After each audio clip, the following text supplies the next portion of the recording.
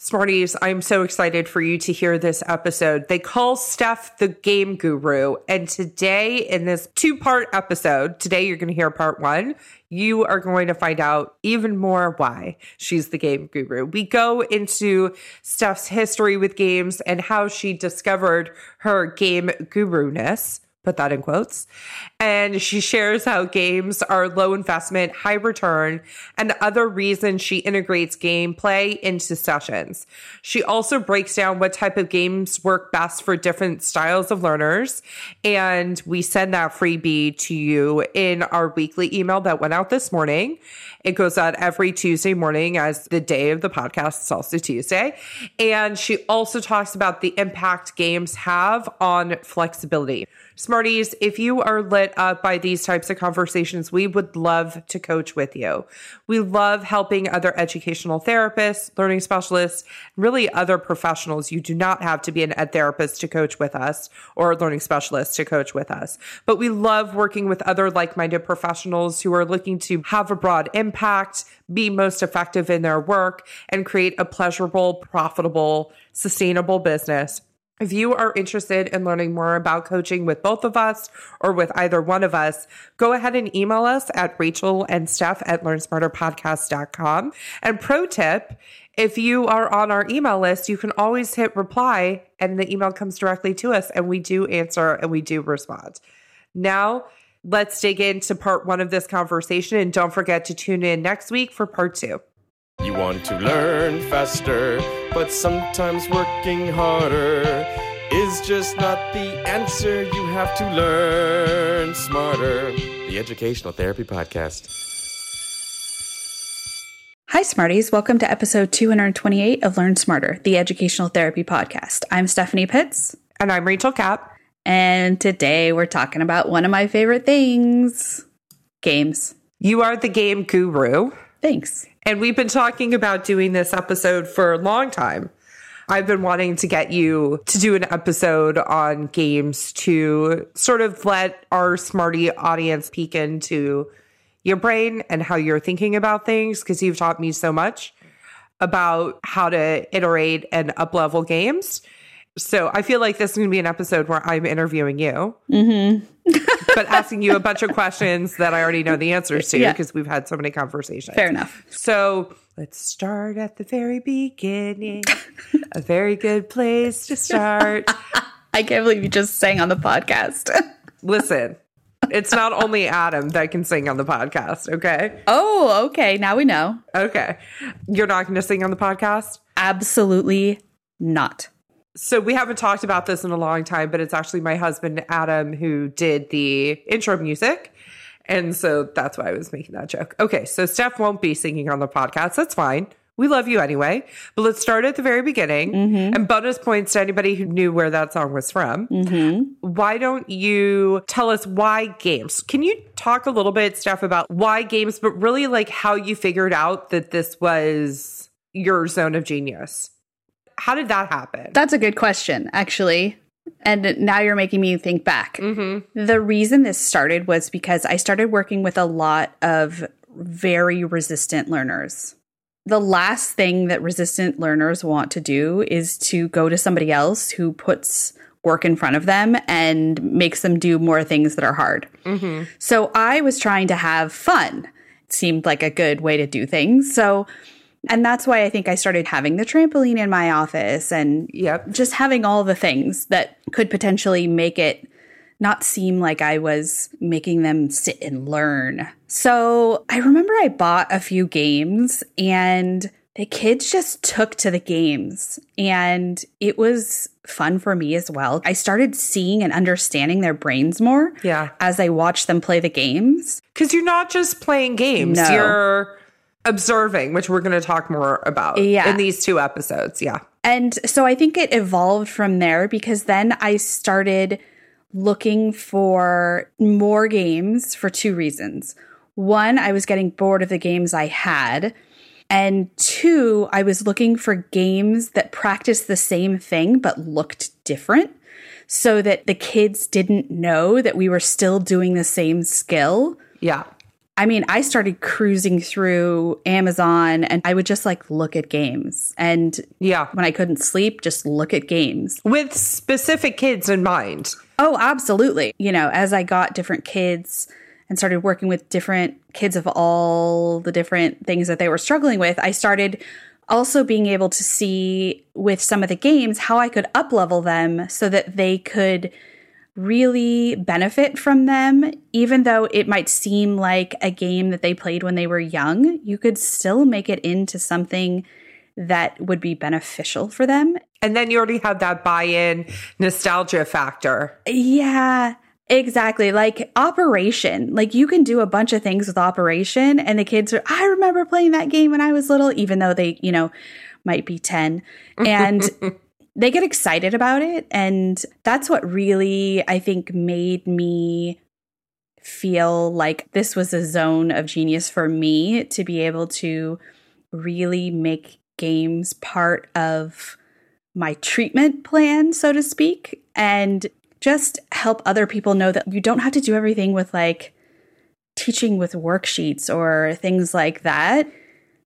You know, the thing that I remind parents too is that when you think about learning, the first way that we learn when we're in preschool is how? Through play. Yeah. And that's the most basic way to learn and the way that really reaches everybody. I mean, there are a few kids that don't like to play games, but they're very few and far between. So going into sort of your history, I distinctly remember you telling me, you're like, Rach, I think for you, it's EF, and for me, it's games. Do you remember that conversation? Not at all. You were the one who sort of identified that for me. And I remember you saying, like, I really think the thing that makes me different is the way I use games in the treatment plan. And I totally agreed with you.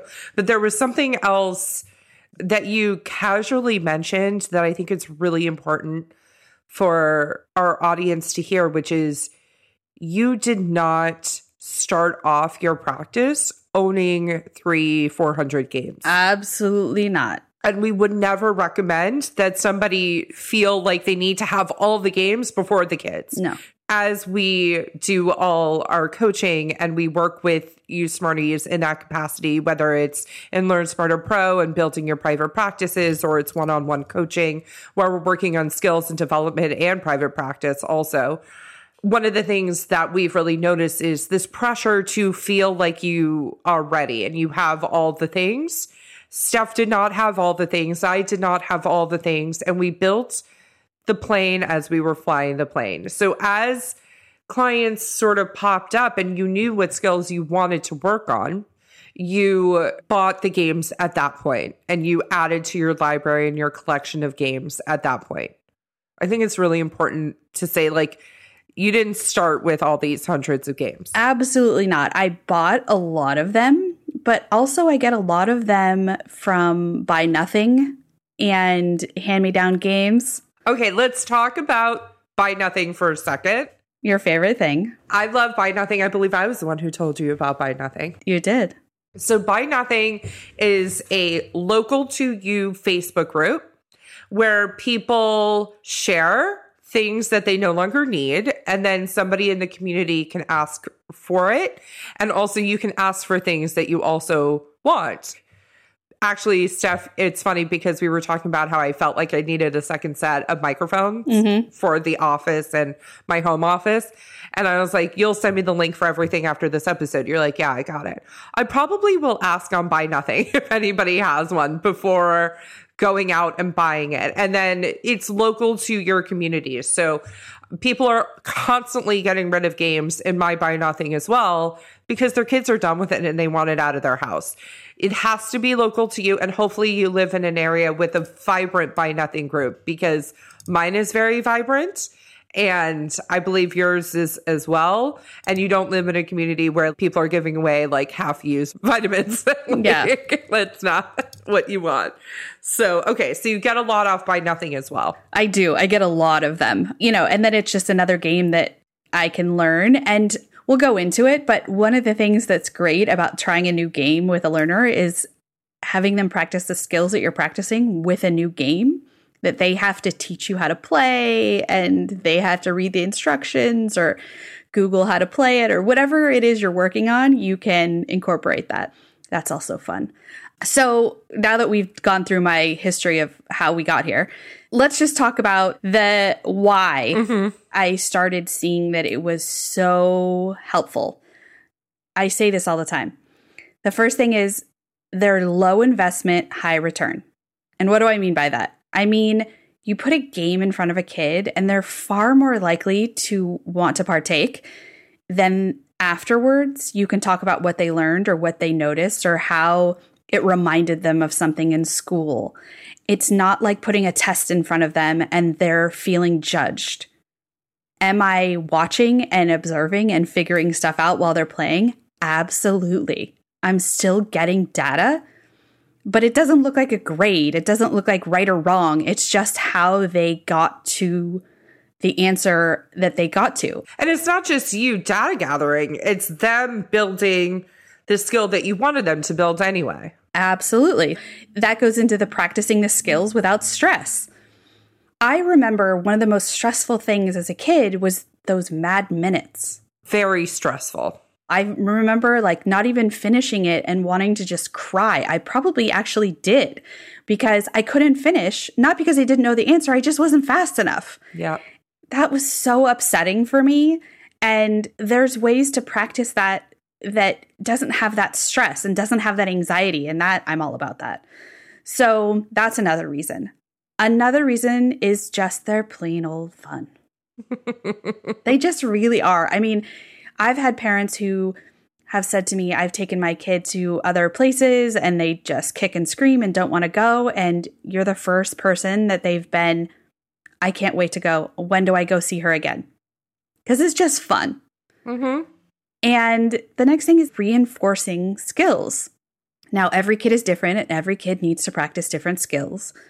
And you can tailor each game to the skills that you're working on.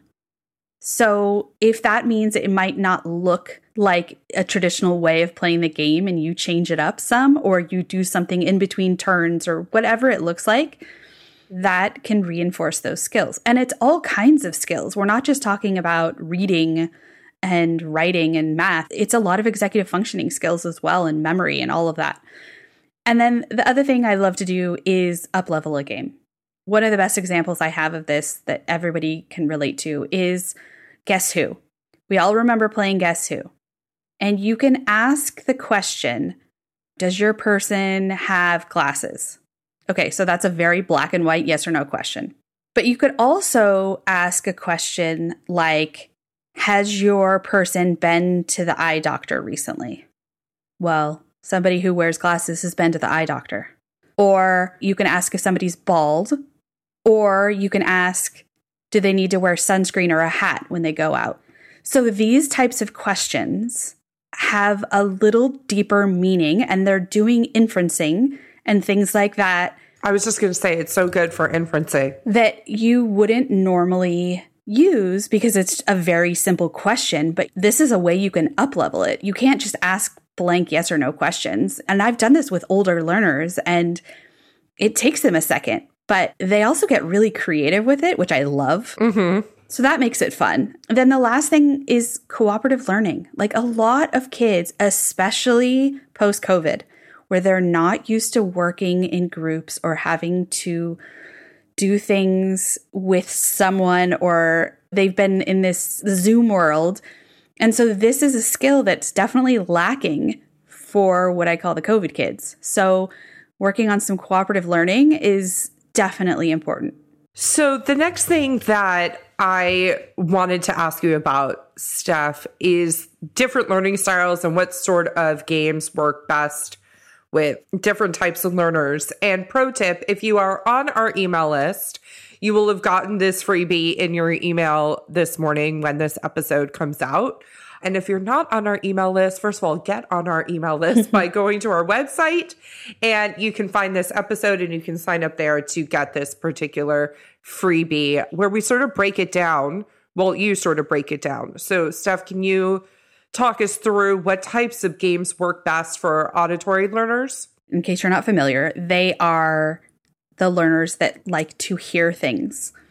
So games that have conversation or listening to directions or explaining directions, those kinds of games are really, really helpful for them.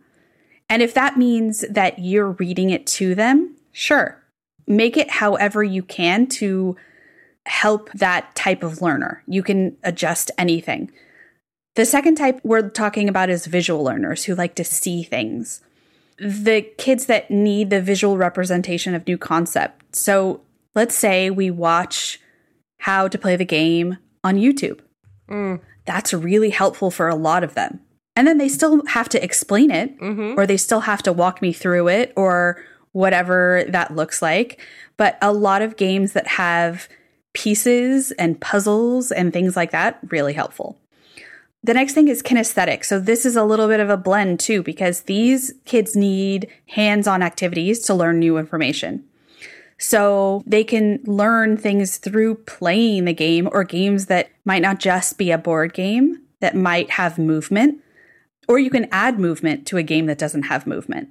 So I've done things like playing hoops while you're doing something, or kicking a soccer ball. It doesn't have to be this fancy out-of-the-box game, or just throwing a ball. Or something that you need to spend a ton of money on. Yeah, absolutely not. You can get a bunch of this stuff at the dollar store. So you have to first understand what type of learner you're dealing with and help them understand what type of learner they are, so then you can adjust the game accordingly. We're going to continue talking about games in our next episode, a sneak peek of that in a second. But can you talk a little bit about games and flexibility, how that works together? Flexibility is so important, and we don't realize that we don't teach it. And so for those kids that struggle with flexibility, this is sometimes the entire goal.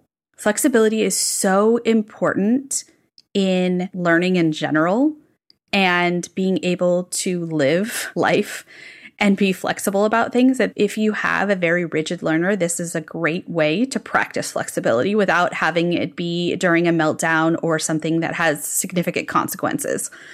You can do this a couple of ways. You can take a game, let's say, that they know really well and change the rules.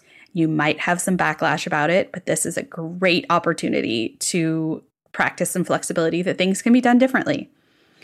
You can take turns on who goes first, and it could be as easy as not using their favorite color or game piece.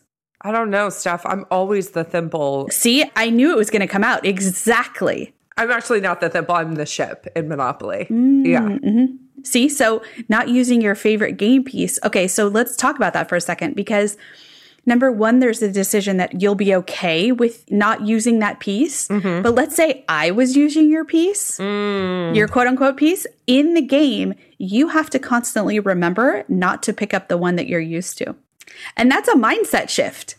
That's okay. And that's not your piece this time. And that's hard for a lot of learners. It's hard for a lot of adults too. Yeah, I want to be the cruise ship. See? Okay. So I think this has been a really good introduction into this conversation. Next week, we're going to talk more about how you use games to informally assess and build up metacognition, which is awareness about your own learning and thinking. And I'm really glad that we're finally doing these episodes, Steph, because it's been a long time coming. It has. I'm sorry, guys.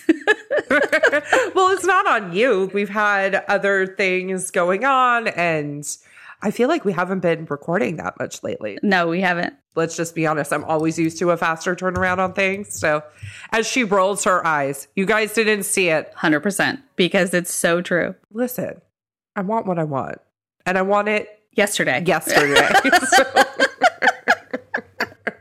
in that vein, we'll see you next week, Smarties. Have a great week. Have a great week.